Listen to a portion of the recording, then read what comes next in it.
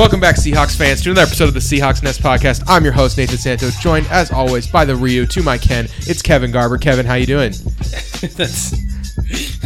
I don't like this one. Kevin, you don't like this one? Because it can go so many directions for what Eric could be? I have a whole roster of options of what to call him. And not just that, but also, like, the default character to my default character. No, wait, dude. I know you have your joke that you are the default protagonist in every video. These are the hero characters. These are the hero characters of the game. But our very own M. Bison, it's Eric Ronnebeck. Eric, how you doing? See, now you could have gone E Honda. That's the one I thought would hurt your feelings too much. Too far. Too far. Blanca? That's old Eric Ronnebeck. That would really hurt his feelings. Dawson would also have hurt my feelings. Oh. I thought you were going Zangief, which also would hurt my feelings. No, I was thinking I was gonna go Chun-Li, but then you made that joke before the podcast, and I thought Eric's really living that M. Bison life right now. And no one will ever know what I'm referencing, but we know. That's fine. We know, and the laugh gives it away. So we're back this week. It's a busy week. This is the week that NFL free agency opens up, and so we have a lot of Seahawks news to get to. I'm gonna get right to it. No bullshitting around this week. Let's go to the Seahawks news this week. First thing, let's go with players who left. So Paul Richardson signed a 5-year deal. This is your Seahawks free agency in memoriam. 5 years. We're gonna go in order of like ones that I think people will be the most fired up about. So we'll start with Paul. Paul, 5 years, $40 million, $20 million guaranteed. We predicted on this podcast someone would give him top tier number 2 receiver money, and that the Seahawks would choose not to be able to afford that, and we were right. Does anyone else have any other comments about that? It had to be the Redskins. I'm stealing that from Kevin before he can get it out. That's $8 million. I mean, that's a lot of money for someone with like 90 career receptions, I think. One full season under his belt. Yeah, the thing that's tough for me is that the injury history. Obviously, the talent level is there. I really like Paul Richardson a lot. I am unapologetic in that, but that is a lot of money for someone you cannot rely on at all. Yeah, I don't know. I don't really know what to think here. He'll have a good quarterback thrown to him, though. He's Alex Smith. So Paul Richardson's got an insane catch radius. He's obviously very talented. If anyone could put the ball out deep to Paul Richardson, it's Alex Smith. Exactly. Alex Smith was the most accurate deep ball thrower in the NFL last year. Both those passes were so good. He had like the least amount of attempts, correct? I don't know. I'm over it. Like it sucks, but I heartily welcome the 3rd or 4th round compensatory pick we will get in return for Paul Richardson. Paul, thank you for your service. Next up, Jimmy Graham. Jimmy Graham heads to the Packers on a 3-year, $33 million deal, right? Is that right? That sounds about right. Yep. Jimmy Graham is in the $10 million a year region. I don't have the numbers in front of me. Yeah, I should have looked it up before I said anything. I know it's a 3-year deal. I'm 100% on that. So Jimmy Graham's a 3-year. He's on the Packers now, and I like same thing. Good for him. I felt like he was never quite used perfectly in Seattle. Eric, what did you think about Jimmy Graham's tenure as a Seattle Seahawk? Man, you summed it up. It was a piece that we added for WoW, and we had all these great plans that never came together. And I'm not sad to see him go because we never used him correctly. He had great moments, but not great seasons. Compensatory pick, same thing, 3rd or 4th rounder. He had 10 touchdowns last year. He also led all tight ends in drops. So you take the good with the bad, right? Like, he was a poor fit for us. Why was he such a poor fit for Seattle, Kevin? I think a lot of that had to do with the way that we gear our offense. You have deep drops, and Jimmy Graham, especially post-injury, had trouble stretching the field as much as you would think. Also, you have a player like Russell Wilson who's good at kind of dropping the ball in the bucket. You have a lot of accuracy, and Jimmy Graham's a guy who benefits the type of quarterback that is more inaccurate because of his catch radius. So it just seemed like all the things he's especially good at weren't things that we especially needed. All the things that he was bad at are things that we don't really have a way of covering up.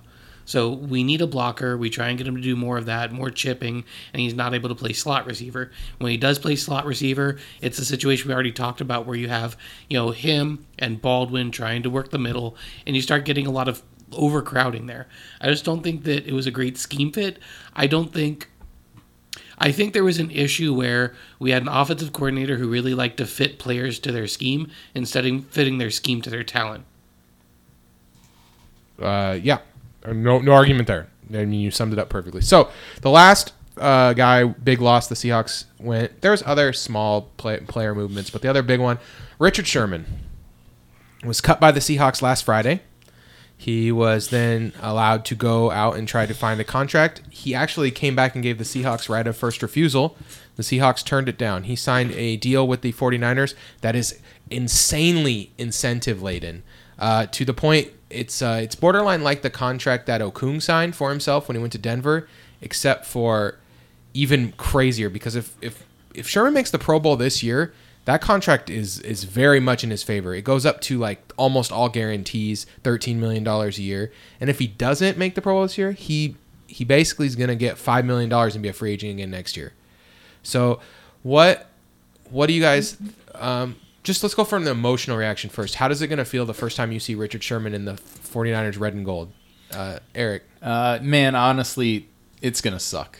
I mean, of all the places he could have gone, San Francisco. This is the fans that harped on the Seahawks for being shitty for so long, and then the minute that San Francisco falls apart, they can't even half fill their brand new stadium. These are the fans that I can't stand, and now they get to root for a guy that they've spent the last 6-7 years hating.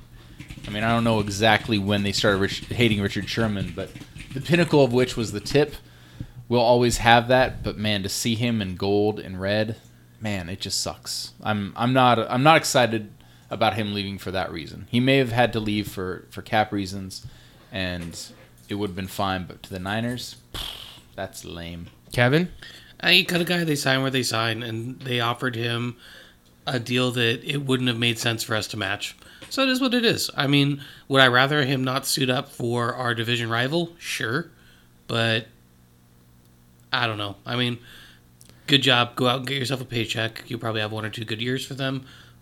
Does it bother you that Richard Sherman said that part of the reason he went to San Francisco is because he's vengeful and wanted to play the Seahawks twice a year? Yeah, because we didn't know that about him. Yeah, this is not a surprise. It's Richard Sherman. What I won't miss about him is, I don't know, his veracity. If the Packers were in warmer weather, he'd have gone there. I mean, flat out. That's a good call. He wants to win. That's a place that's close to his family. He wants to play on the West Coast. He wants to play on the West Coast. It made too much sense. So, I mean, good for him. I mean, whatever. It is what it is. I cannot summon upsetness with a player for signing a deal that makes sense for them. Yeah, there's no upset. I'm not upset at Richard Sherman. Well, I mean, there's people out there that are apparently burning the guy's jerseys. Yeah, that's I'm hoping stupid. you're not our fans, because I have more faith in you than that. Yeah, the thing that bugs me the most about the whole thing is that that Richard Sherman thinks that this contract he signed with San Francisco is a good contract. It is if you think you're an All-Pro. It's not a good contract for a player coming off an Achilles injury. Let me start with this. If Richard Sherman was 100% healthy, I have no doubt in my mind that he would be playing week 1 with the Seahawks and he never would have been cut. Okay, the Seahawks are betting against the ability of him to come back from the Achilles injury, and he's betting on his ability to not just come back, but come back immediately and play at a Pro Bowl level. It's a big ask. It's a big ask for himself. It's a big ask for him. If he starts the season on the PUP list, he's basically screwed. Yep. He has no chance to reach like most of these escalators, and to be honest, there's a good chance that he does start the season on the PUP list, and it's completely out of his control if he does too. I mean, San Francisco can just go, yeah, we're starting you on the PUP list. Sorry. And what recourse does he have? He can't say, oh, well, no, I'm actually healthy, or he's gonna have to file a grievance. Like he has no chance. So I think it's just a bad move overall. I'm just like really disappointed in the fact that he thinks he outsmarted the system, but the system really outsmarted him, I guess. Kevin and I spoke about the deal just briefly on the way here, and Kevin is adamant that Richard Sherman will not be the Richard Sherman we know this year. It's going to be hard, coming directly off the injury. Maybe my exact statement is his best season will be 2019-20. Yeah, I can imagine like after next year he could be real good again. Yep. But it's that's a good point, Nathan. You know what? The Seahawks didn't burn any bridges, and this is the best case scenario if you're a Seahawks fan. Next year doesn't go so high. He starts the season on the PUP list, and he's bitter because he's bitter because the San Francisco 49ers didn't believe in him. They put him on the PUP list. He's bitter because he doesn't get all his contract escalators. He's bitter. He leaves the 49ers, and where does he go? Well, what's a team that didn't burn any of his bridges, that has a great system for him to succeed in, that is probably going to see more out of him than any other team? That's the Seattle Seahawks. So there's a chance that, next year at this time we're like, oh, here comes Richard Sherman's coming back, and we're good to go. And it's on a more fair, team-friendly deal. It's $8 million a year, and it's mostly guaranteed because Richard learned his lesson from last time about guaranteed money. And if he plays at an all-pro level and he gets all those contract escalators, you know what? He outsmarted all of us. Good for him. Good for him. Yep. And honestly, if there's one player who can do it, it's him. Yeah, he pushed all his chips in on himself, and I don't like the injury history of people with Achilles injuries, but he knows his body better than anyone else, and I wish him the best of luck. Well, and good on you with that confidence. Yeah. All right. So then that's the Richard Sherman deal. Any other Michael Bennett left in a trade. Was that before last week or that was before last week, wasn't it? Nope, it was right after. Okay, so Michael Bennett traded to the Philadelphia Eagles. We only saved $2 million. We get like a draft pick I don't care about and a wide receiver I don't care about. It's not a great trade. I'll be honest. It felt like we were just trying to get rid of him to get rid of him. Do you guys agree with that, or what do you guys think? We got a replacement level wide receiver and a late round pick. So I mean, you tell me. One of you guys broke it down on the thread that we traded Michael Bennett in the 7th for a 5th and a 7th. Fifth? Yeah. What was it? A 5th and a 6th? A player that's basically worth a 7th round pick. Yeah, and that's unfortunate. The receiver we brought in is just another body. I don't even know his name. That's why you keep saying the receiver.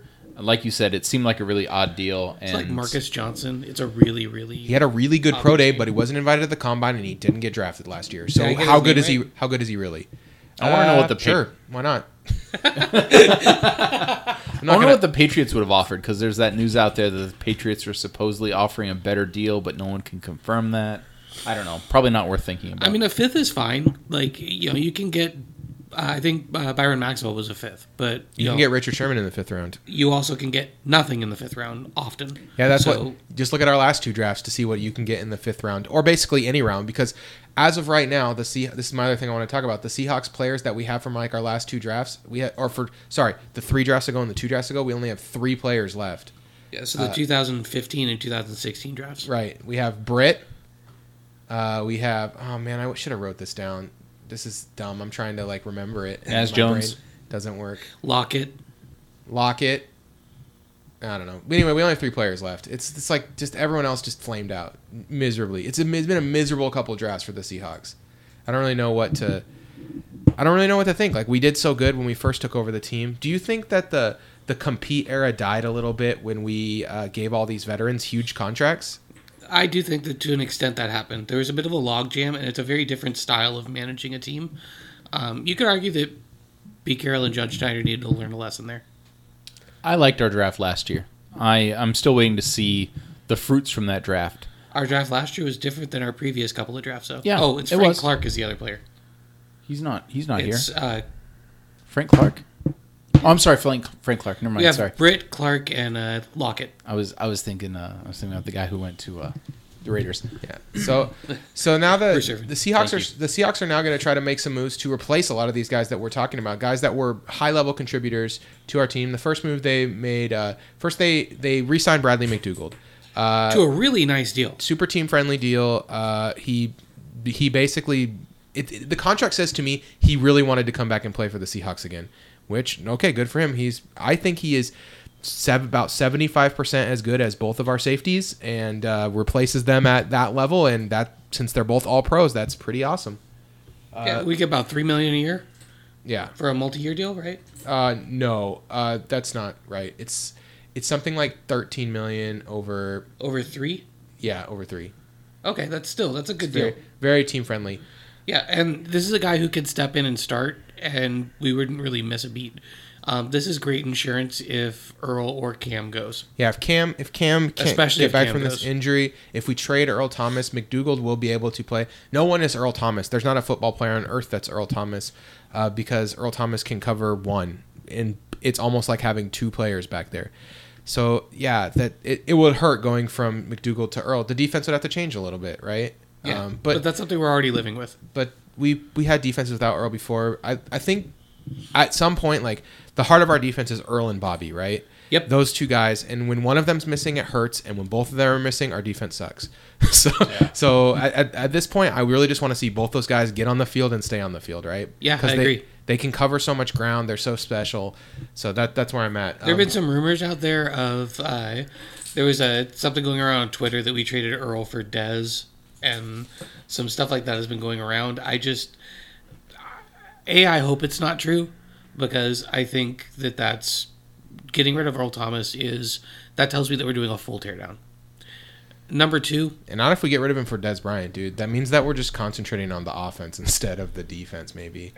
I was about to say, number 2, specifically that deal, I feel like that's pennies on the dollar. Yeah, like we're not saving money to get better. I don't really know if Dez is going to improve our team drastically. Dez is on the decline statistically and performance-wise. You love Dez Bryant, Nathan? I'm a big Dez Bryant mark. I think that a lot of his tick down can be attributed to the fact that the quarterback they have is a rookie and young, and yeah, he got hurt and then he got hurt again, and then last season he had a full season, but he was playing with a quarterback he had no chemistry with, who was honestly, they wanted to be a run first offense. They didn't want to throw. The last time he played a full season with a quarterback that was operating at Russell Wilson level, 16 touchdowns, 1,300 yards. The guy's nuts. He has great talent. I think that he'd be fine. He's not even 30 yet. So a lot of people are throwing dirt on Dez Bryant's grave, and I think it's a little premature.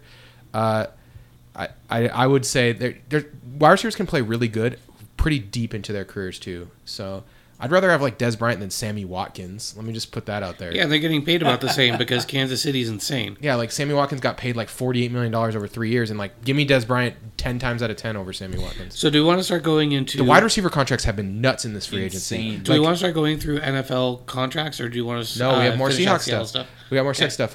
We RFA'd all our guys. Dion Jordan... there's rumors going around now that it's a first-round tender, not an original round tender. It doesn't really matter. He's going to be on the Seahawks next year. We put a second-round tender on Justin Coleman, which is good. That means that we're serious about keeping him. I really like Justin Coleman in the slot. Yeah, locking up a good slot corner is really worthwhile.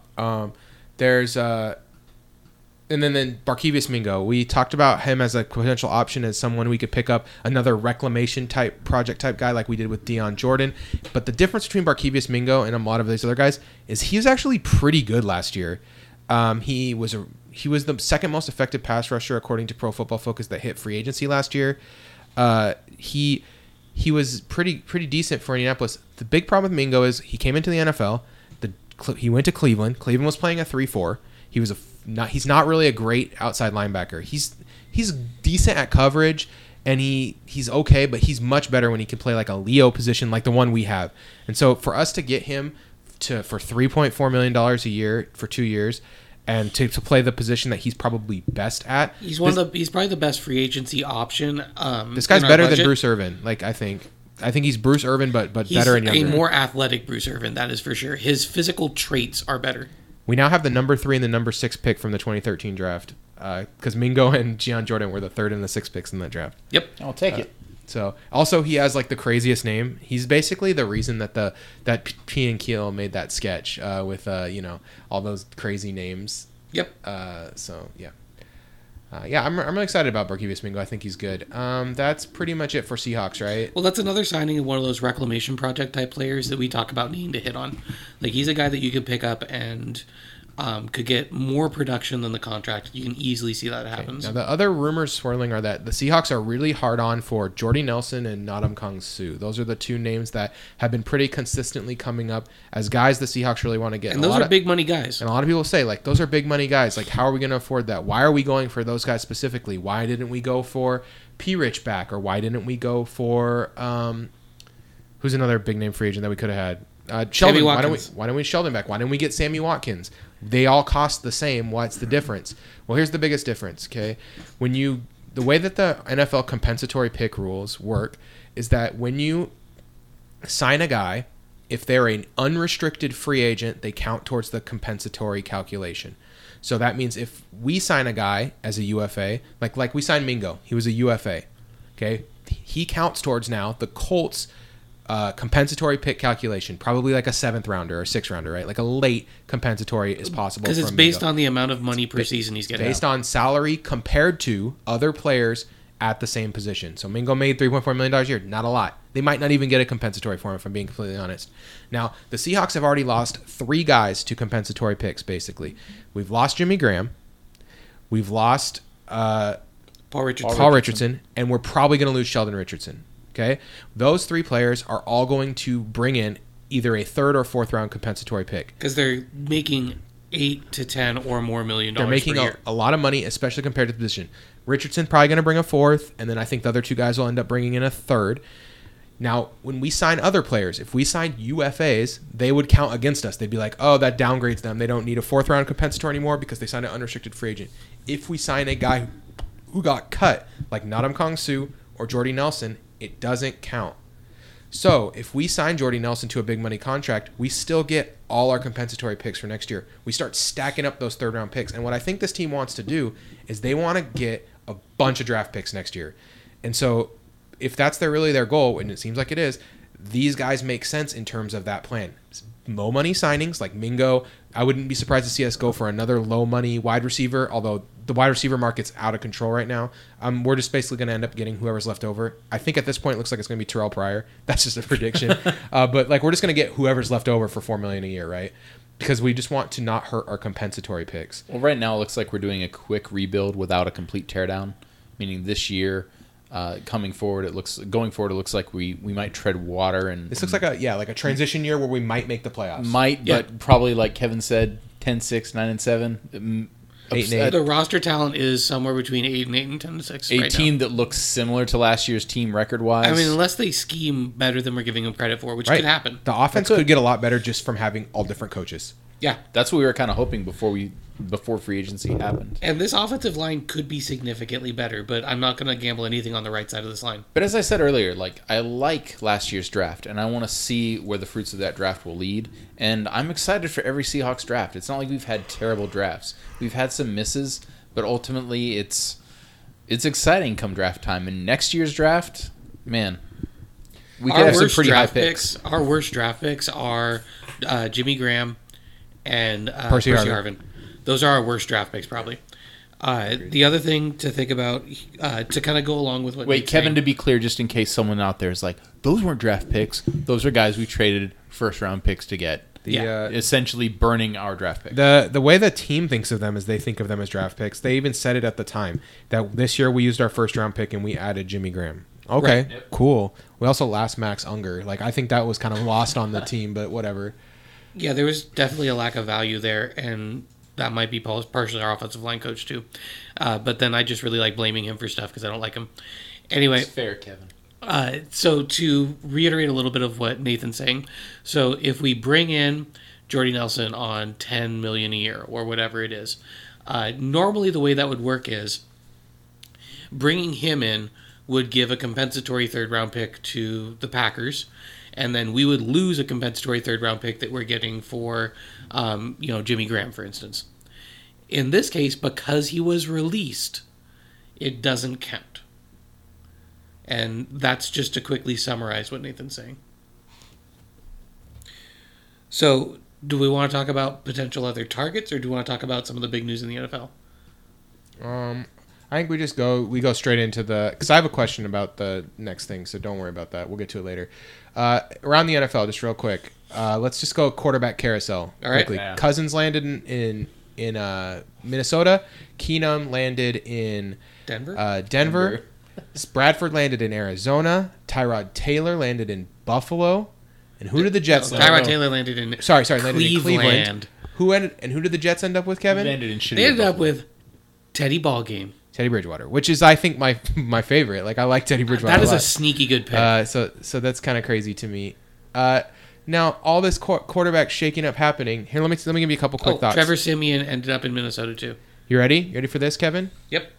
Case Keenum is just Trevor Siemian with a different name. I like that. That was a take I saw on Twitter that I loved. I think that's hilarious and also kind of true. I think Case Keenum has a better arm. But Keenum has many years. You can look at the stats of just like not good performances. Minnesota's coaching staff's awesome, and they have really good weapons. he's landing in Denver, which is a soft-ish landing spot, I guess. So here's my claim here. Their offensive line If you look at the sucks. type of player Case Keenum is, the offensive line's really going to be a big problem for him if they can't shore that up, which they might, because they might pick up Jordy Nelson, or not Jordy Nelson, Quentin Nelson in the draft now with their first round pick. But the difference between him and Simeon is that Case Keenum will just throw the ball up to Demaryius Thomas. And that's enough to score an extra touchdown a game compared to Simeon.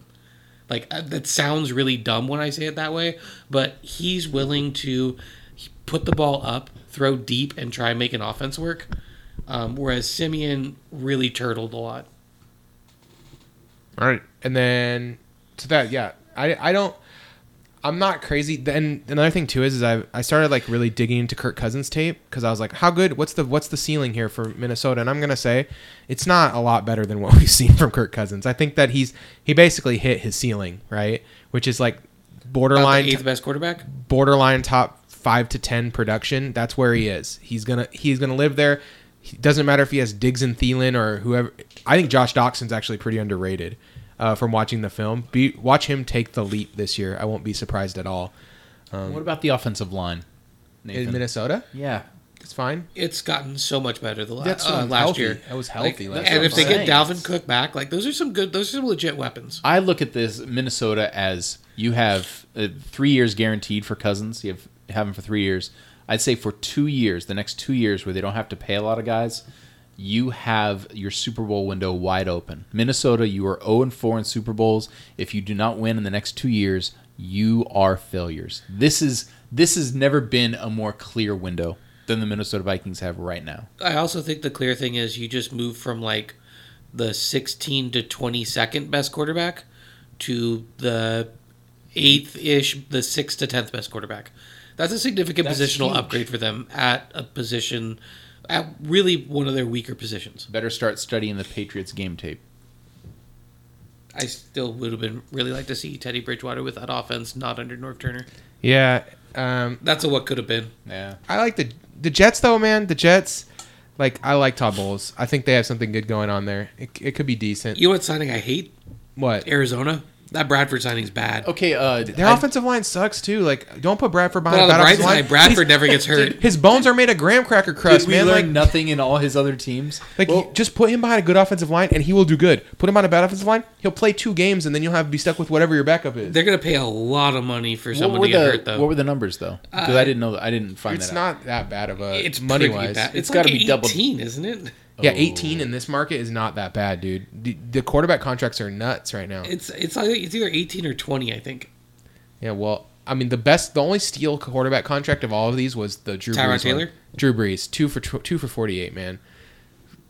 That's awesome for the Saints. I like the 24 million a Tyrod year. Taylor pickup a lot. I like it okay. It lets them bridge to whatever quarterback they draft without having to just throw him into the fire and ruin his career like they did to Deshaun Kaiser. I agree, and I think Also it's I think it's an out of the box way of picking up a journeyman. Yeah, and I feel like they want to win games next year. They want to win 6 games and feel good. They wanna and win a game. Tyrod Taylor can do that. Tyrod Taylor, they can win 6 to 8 games next year and feel good about themselves. Feel like they're progressing in the right direction. Yeah, By the way, 1 year, 20 million, 15 guaranteed. Anyone- with a 2nd year option for 20. anyone who thinks that the Browns are going to make the playoffs next year, let me tell you something. 1, they were 0-16 last year. 2, Hugh Jackson is still their coach. Okay, so that's it. That's all you need to know. They're not making the playoffs next But I year. really liked him in The Greatest Showman. Shut up. Okay, I liked him better in Logan. So yeah, that's it. That's all I got. I don't really want to talk about That's any all of these. you need. I don't really want to talk about other signings. I want to talk about one other thing. Oh, I wanna talk- Odo Beckham got caught with a blunt doing some coke. No, apparently it was pizza crust. Didn't you hear? Did he really say it was pizza crust? That's what the woman who was in the video with him said. That's so God. awesome. Pizza crust. Wow, cocaine, huh? Okay, here's my thing right here. Odo Beckham is a restricted free agent right now, right? Yeah. So what is the Giants? Is there any chance the Giants trade him or just say No. You don't think so? You think they're just kind of stuck with him? Yes. Oh, that's too bad for them. It's so Giantsy, Why? isn't it? Why? Kevin? Because I don't know. I feel like whatever you would have said about Des Bryant being a problem for the Cowboys, Odell Beckham seems to be that times like 100. He's like he's the worst demeanor on the sidelines of any player. He does this stuff. He gets caught with, I don't know, just he's a huge distraction. How do you feel about Zeke Elliott? Because I Similar. think they're pretty much the same. Similar. I don't like all that Zeke Elliott stuff. I wish he would, like, if you're making that much money, just like keep it in your pants and like get better friends. Lay low. Like when you're Get better friends. No, like, that is so seriously, wise, honestly. That's Get better friends. very true. if you have friends that are shitty like this, just be like, hey man, when you come in here, you got to put your cell phone in this baggie. And then if they're like, I'm not going to do that, be like, well then you're not my friend anymore. And then these friends are shitty. They only care about your money, so they'll be like, oh no, I'll put it in the baggie. Like I'm serious. Like, to get better friends, like, or get a bouncer, like get a guy that just stands there and when someone starts taking a video of you with a huge blunt in your hand, slaps the phone out of the guy's hand and just goes, you don't motherfucking do that. Like, you're done. You're out. Get out of this hotel room. Give me your phone. I'm gonna break it in half. Like, that's what you need. You need that guy. I don't know. Odell Beckham, if you want to hire a security guard, let me know. Can we talk about the running back contracts really quick? Because it's Seahawks related. It's Seahawks and Jace. I have can I do like a really quick story just because we can talk about it? Go ahead. So retirements real quick. I'll go in order from sorry because you're not as important to the original offensive tackle. Okay. So Paul Posluszny retired, which is not a huge story, but he's a guy who had some impact. Zach Strife, who's the offensive tackle for the Saints. That does matter because we're talking about a really weak tackle class, and that's a team that now has to go out and figure out tackle even more. Yeah. And the really important one, Joe Thomas is retired from Cleveland. And that does two things. It destabilizes what was a really promising looking offensive line where everything else was coming into place. And also, man, R.I.P. Joe Thomas, the first NFL offensive tackle.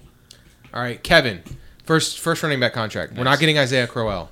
How did that make you? How did that make you feel? So sad. And what did you think about the contract that he actually signed? Did you see the terms? So what are the terms exactly? Refresh my memory. I don't remember. It was a couple of years. It wasn't a super big contract, but yeah, that's the thing. None of these running back contracts are huge. It was like 6, I think. Whatever you think about the wide receiver contracts, you should think the opposite about the running back contracts.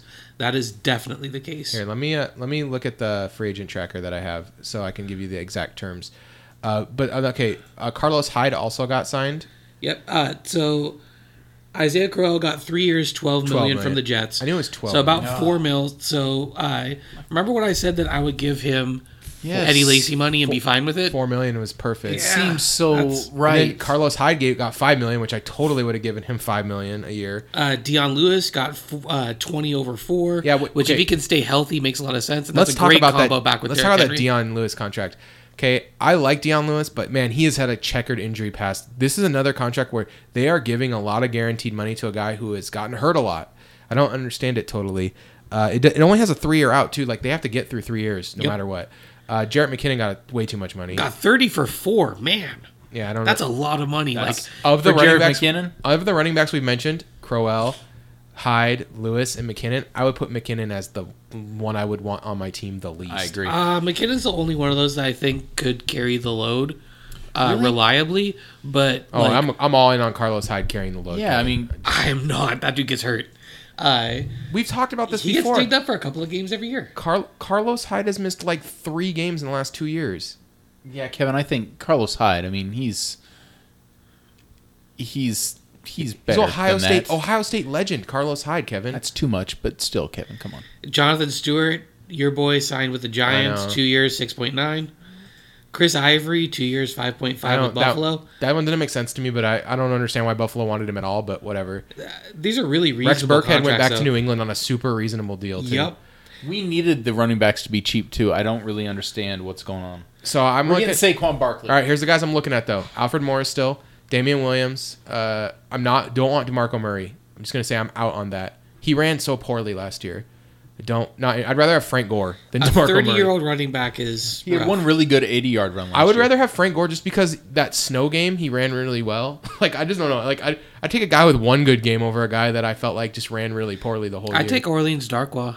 LeGarrette Blount too. I take LeGarrette Blount really, too. Kevin? I take Orleans Darkwa. Orleans Darkwa's fine. Yeah, I would be fine with that. He's a solid rotational back.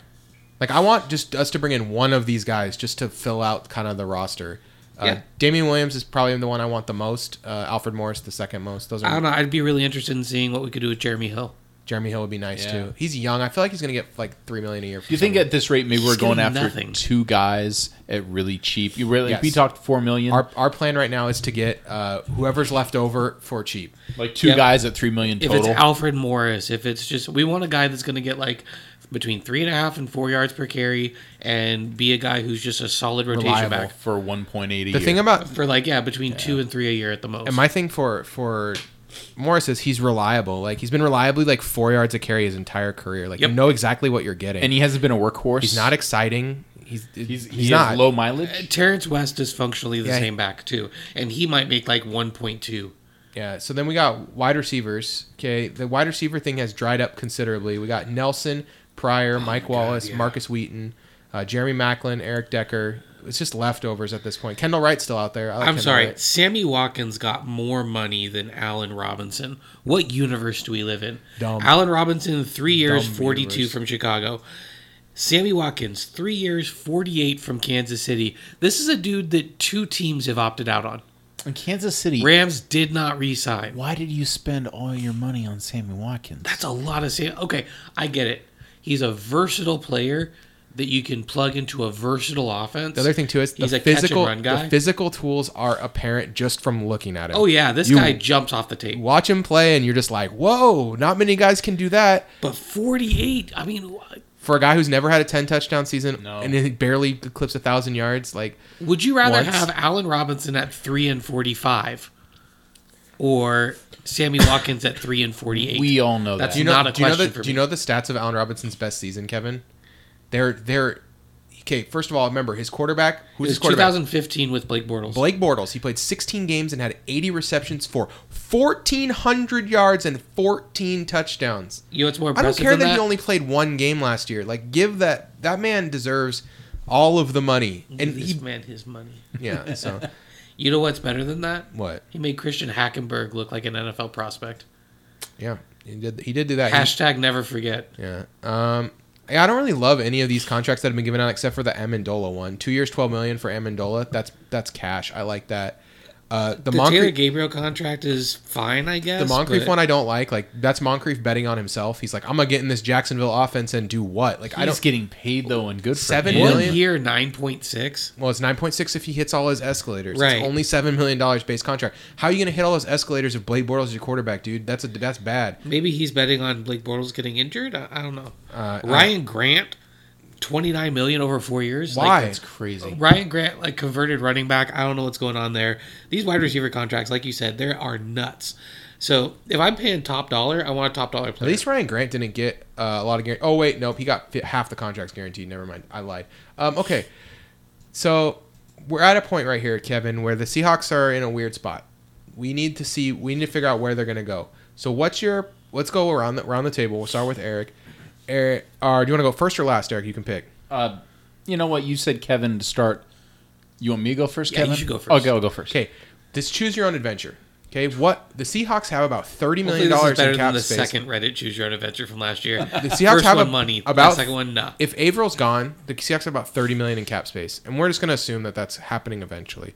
So, That's just for this year? what are the Seahawks going to do with that money in your dream scenario? What do they do? And what we did was spending probably about 9 to sign our draft picks. So we'd have like 21-ish. 20 to 21. That's what I figured. All right, I want Ndamukong Suh. I Okay. do. And I think we can get him for... I'm going to go high and say... Oh, man, that's tough. 14. It's 14. I was going to say 12. 12 would be great. At 12, it's a slam dunk. Like at 12, he's a Seahawk. 14 is where Beyond that, I would like... okay, let's just go... Let's split the difference, say $13 million. Okay. That gives us, what I say, $8 million left. $8 million left. We spend do you know how much he got paid last year to play football, Eric? $27 million. Yeah, 26-1. Yeah. Yeah, it was my exaggeration was meant to be slightly funny. Yeah, so let's say fine, give me 14. We signed 2 running backs, say a Jeremy Hill and an Alfred Morris, or an Alfred Morris and an Orleans Darkwa, for a combined $5 million. That gives us another $3 million to find an offensive lineman who gets cut, who is undervalued, a project money player that we all agree in this room, kind of like Barkevius Mingo, is going to be a solid, not all pro, but a solid guard for this team. That's my dream. Kevin, what's your dream off season?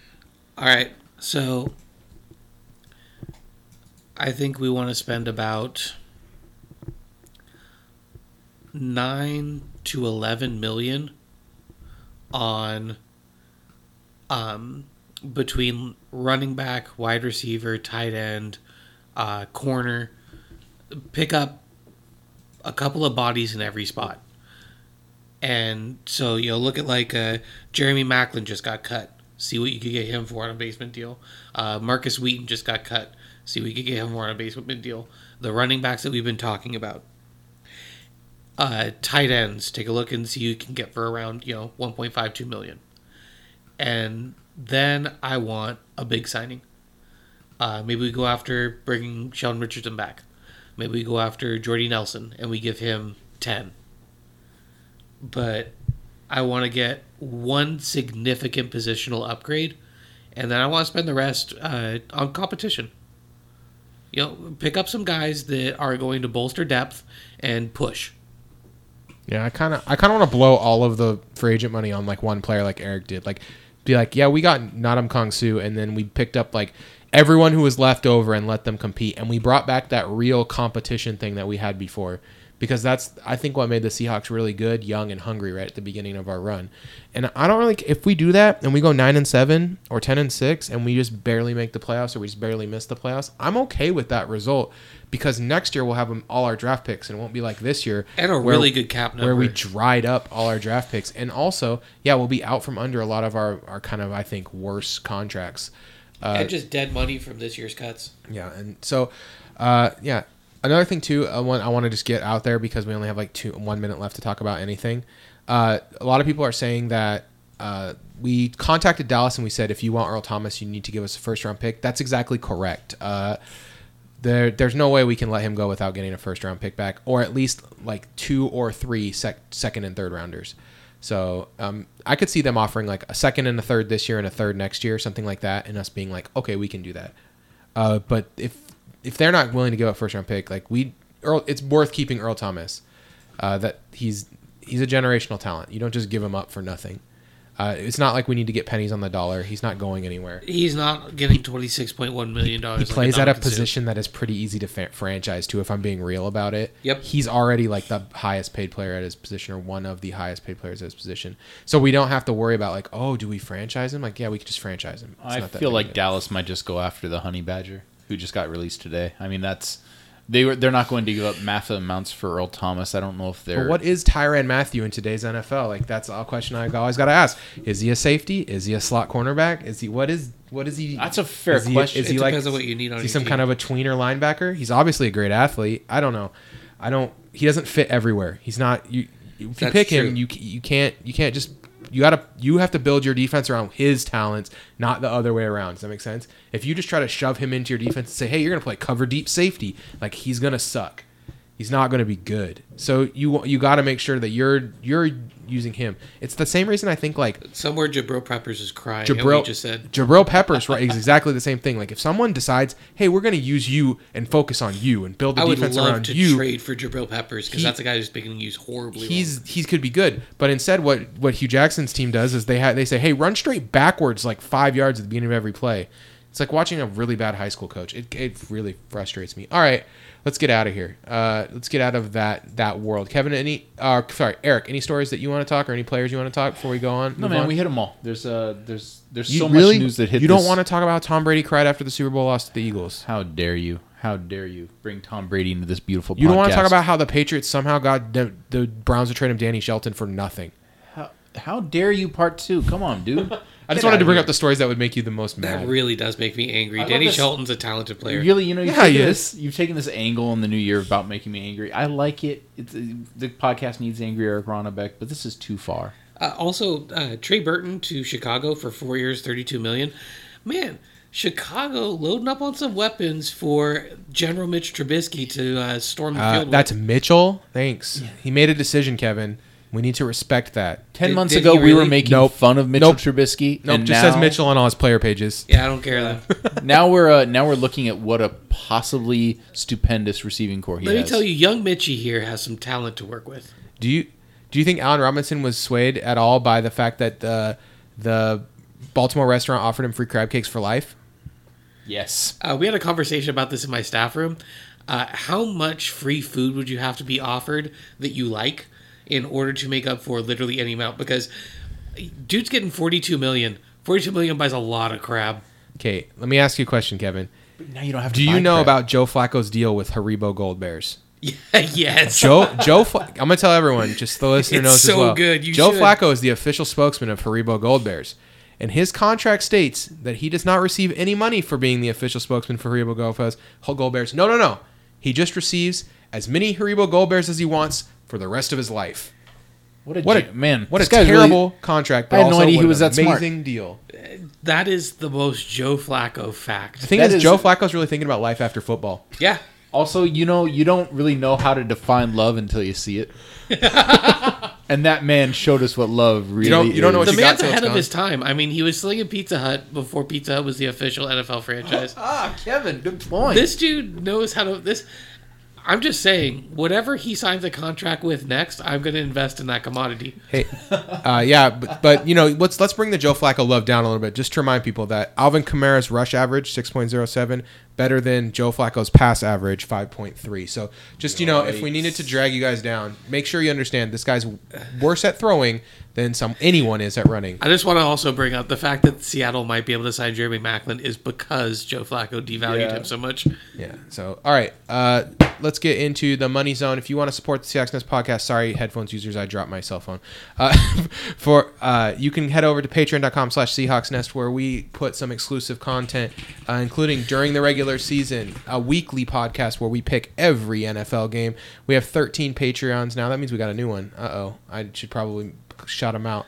Apologies to those of you who run through Patreon, but our email access to our Patreon linked email is limited. It's not great. Looks like we picked up Keith. Keith, thanks for pledging to help us out, and we will get. You'll see. Well, you can see all the old podcasts now, and then next year you'll get all the new ones, and then a couple videos this off-season video breakdowns. I'll get something up there after the draft talking about who we picked up. Yeah. Oh yeah, the draft stuff is always good. All right. So yeah, let's do videos for the draft too, Kevin. We'll figure out how to do that. Me and Kevin will dig into the. We'll work on that. Yeah, what we'll do is we'll just watch a YouTube video and then screen share it or something. I don't know. We'll figure it out. All right. We're teachers. We have the summer to figure stuff out. Yeah. All right. All 5 weeks off. If you don't have any money, if you're dead broke and you want to support the podcast, head over to facebook.com/SeahawksNest. Give us a follow. Twitter.com/SeahawksNest.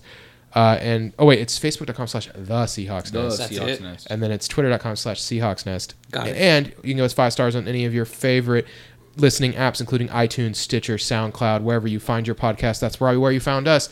We are now like the number 3 Seahawks podcast, and I want to be number 2. I don't really want to. I'm okay with losing to the Seahawkers podcast, which seems to be the most popular Seahawks podcast, even though I love those guys. I think our podcast competes with theirs. I think we're right there. I think we should be neck and neck, not so far behind. But I really just want to beat Hawk Blogger soundly. I find that I don't Shade. I just want to beat them. I don't know why. I don't mind losing to the Seahawkers. They seem cool. It's okay to acknowledge your own excellence. So yeah, that's it. Then now let's get to what everyone wants to turn off the podcast when it starts, the movie club. So this week we're going to talk about a movie that is getting a sequel next week. A movie that maybe we didn't know we wanted until it was there. This movie is dumb fun incarnate. Yes. All right, it's Pacific Rim, and then next week we'll get War Ready, and we'll see Pacific Rim Uprising. Okay, Pacific Rim. Guillermo del Toro, he decided he wanted to make a movie basically where giant robots fight monsters. I think he built the whole movie just around that idea, right? Oh, definitely. There are way worse premises for an entire movie. So the giant robots are called Jaegers. They are controlled by a mental link between the two pilots to fight interdimensional monsters who come out of portals from another dimension. Can I name... That's the plot of the movie, Can right? I name the Jaegers in the movie? Well, can I just not tell yet. you that the best one's named Gypsy Tango? Hold on. The The best thing about what you said, I was gonna say it's Gypsy Danger. the best thing you said though was the two pilot thing. Let's talk about the two pilot thing. Okay, so the pilots have to do some kind of like mind meld. The mental handshake. And then once they mind meld, they each control like half of the Jaeger together because Wait, controlling They share a brain. because controlling the Jaeger by yourself is too much can't for do it. one mind to handle. Can't do it. Your mind will break. I do need to. So Eric pointed this out very intentionally, and I need to point it out a second time. It is called what, Eric? I believe it's the mental. It's something handshake. The neural handshake. That's what it is. That's the dumbest, most amazing name Yes. ever for anything. It's when the two brains they merge and they have to get to know each other. Two brains become one. So basically, the monsters all have nicknames, and they're all like broken into classes. So they'll say like, "This is an S2 class Jaeger, and it's named Knifehead," and then they just like they've killed that one. It sucks. It's because his head looks like a knife. And then it should be noted that they keep- this is another movie that does a great job of not stopping to explain that much, Yeah. and really explaining everything well. They cut.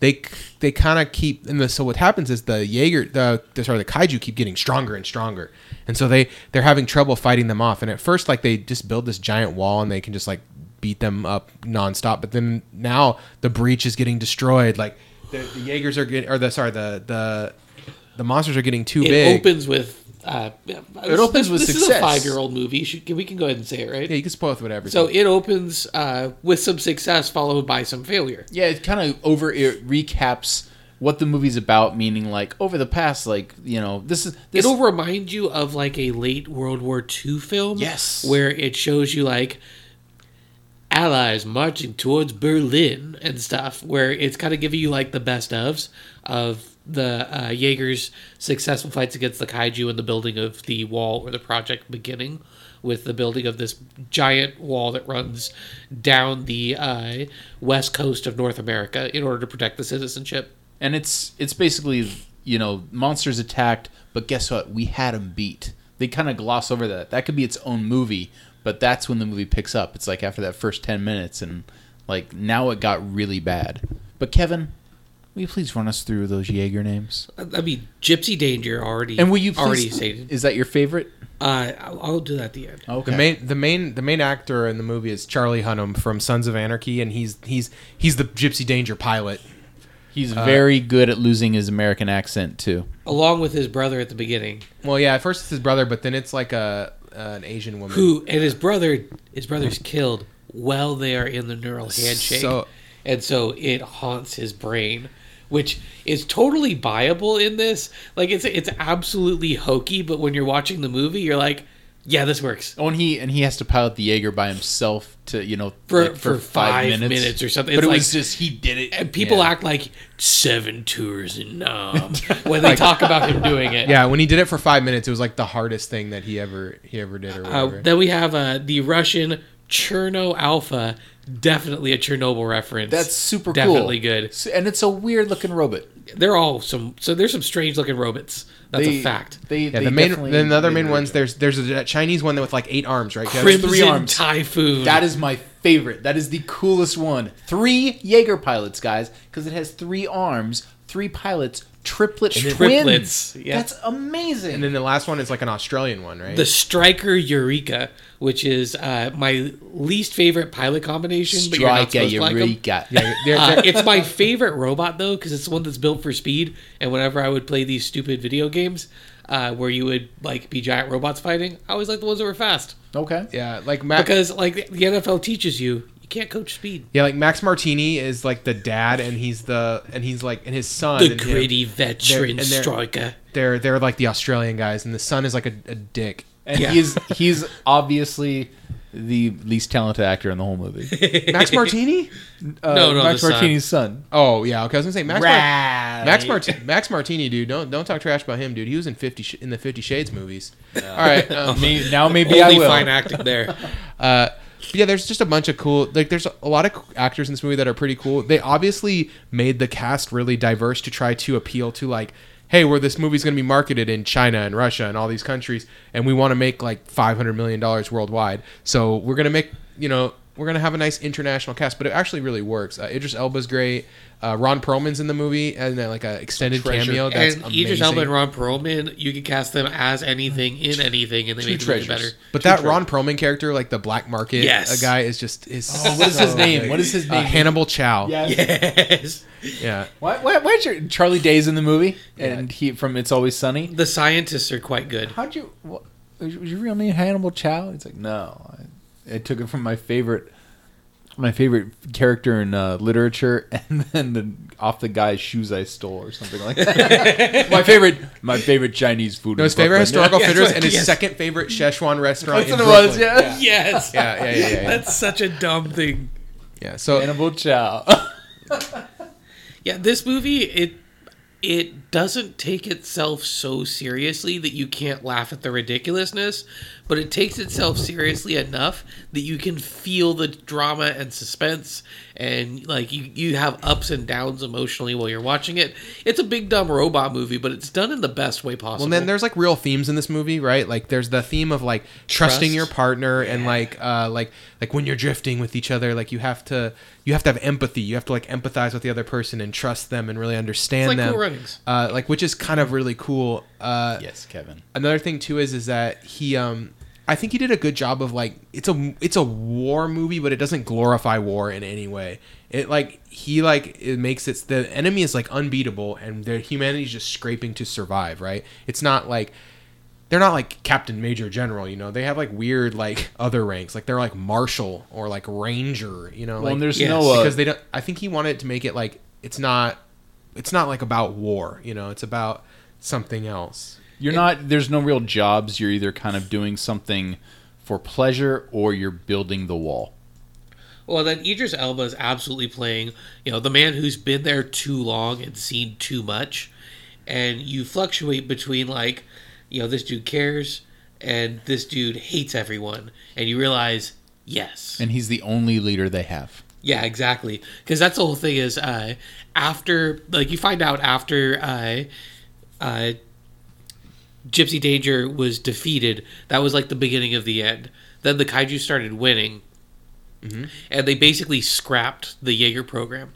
So it became... To build this stupid wall instead. Yeah, and then when the wall gets breached, they have to scramble the Jaegers. The wall gets breached. This is, by the way, the first like 25 minutes of the movie. So the whole like building the wall thing too, you're just like, that shit's never gonna work. Like, what would just gonna give what would up? make you think that's a good idea? Yeah, this is a great Maginot line. That is such politics, though. Like, what makes you, Nathan says, what makes you think it would work? And of course, they're gonna build it. There's also the theme of fatherhood, which is really important in this movie. Yep. Even if it's symbolic fatherhood, it's actual fatherhood. There's family without being too like in your like face. that togetherness message. Yeah. Yes, there's family that's actual family, but there's also like the family you make. Exactly. And also like people binding together, like to do something when they are pushed, when challenged, when they're forced or pushed together. And I feel like I pay this movie a tremendous compliment that I like to compliment with art I see or movies, and that's this movie is whatever it is you want it to be. Like it can transform in such a way that, like Kevin said, it's a dumb movie you can have on in the background. You can laugh at it. You can throw popcorn while eating it, or you can be like, "Man, this is a really cool movie." Okay, let me give two things I really like about this movie. Okay, that we haven't mentioned yet. One, the animation, the visuals are the best of any movie. This has the best water battle of any movie in movie history. And the effects are all spot on. Everything looks really good. You don't think of it being CGI while you're watching. It doesn't feel like it. Yeah, and so the animation is incredible. The second thing is the score is awesome. There's like a main score that they use throughout the whole movie that's really, really good. And then the guy who did the score is the same guy who did the score for like Thrones and what's some other stuff he did? It sounds like Game of Thrones. Iron Man, Prison Break. Like he did a bunch of stuff, and I think it's a really, really, really good score. So yeah, that's my two things that weren't mentioned yet. Anything else you guys want to say about this one? Man, I think we should all say our favorite Jaegers. Oh, really quickly though. I want to hear Nathan's. So to piggyback on this, the thing that I think that goes along with that, between the score, the visuals, the character-driven standpoint of it, this movie has ambiance. Like it like the streets are dingy. It feels like humanity's on its last legs without like throwing it in your face too much. It's everywhere. It has such a consistent thing. It's very grungy, kind of noirish. All right. All right, so Nate, you have to name your favorite Jaeger because we already named ours. What's your favorite? I don't know, whatever the Jaeger that John Boyega's in the second one. John Boyega's my dude. Like I know that like this second movie's probably not going to be as good because it's not Del Toro. It doesn't look. The effects do not look very good on the preview. It looks. I mean, we went from like a Travis Beacham Del Toro screenplay to Del Toro's just producing, and he kind of gave them a story seed. It was kind of like what J.J. Abrams did for Lost, which we all saw how that turned out. Lost was good. Lost was good for a while, and then they kind of just lost the path, right? That's kind of how I feel about this movie. Is it might be good, but I feel like at some point it's going to lose the path. But it will be visually interesting enough to see in theaters. John Boyega's my dude, though. Like I love John Boyega. I will watch him do anything. If we can talk about the sequel without... I'm gonna watch Detroit. That's how much I like John Boyega. Okay. Having not seen the movie because it isn't out yet, I would much rather have seen a prequel than a sequel. Because I thought... Oh, it'd be really cool to see like Idris Elba's character when he was younger. Yeah. So it's John Boyega. It's John Boyega still, though, right? Yes. Yeah. Okay. Yeah. Cool. All right. I'm into it It still. would work. As long as it's still John Boyega. Brand new Jaegers.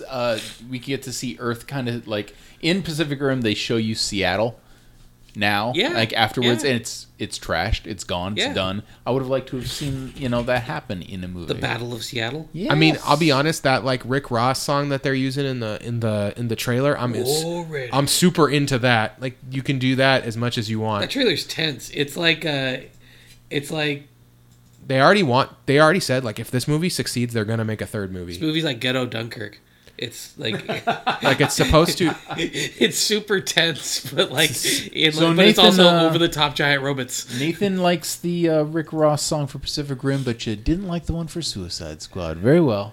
I just don't like Suicide Squad. I have no opinion on the music. How about that? I just thought the villain sucked, and I can't believe I watched that movie. Sorry I don't want to take you off track. Anyway, that's it.